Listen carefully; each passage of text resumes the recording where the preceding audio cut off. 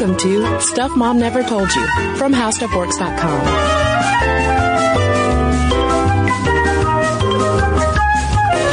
Welcome to the podcast. I'm Caroline. And I'm Kristen. And on our last episode, we talked all about the history of fashion modeling and where those ladies came from, and gents, to be honest.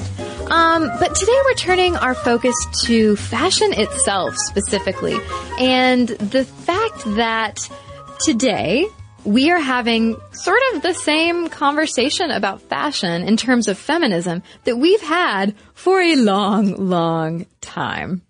Yeah, so this has been a really interesting thing to look at in terms of this intersection between fashion and feminism, because those two things might seem completely at odds. Feminism doesn't care about fancy clothes and handbags and high heels, but in fact, it has always cared about clothes so much. I mean, we've talked before in the podcast about Amelia Bloomer and dress reform and early feminists who were like, hey, you know what's awful? Wearing corsets and like 10 pounds of clothing that is literally dangerous if we ever get wet. We should change how we dress.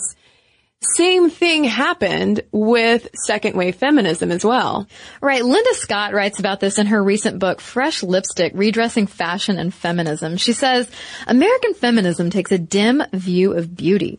Across the spectrum of academic and popular literature, feminist writers have consistently argued that a woman's attempt to cultivate her appearance makes her a dupe of fashion, the plaything of men, and thus a collaborator in her own oppression. And if you can't tell, Scott disagrees with this assessment. She herself talks about how when back in the 70s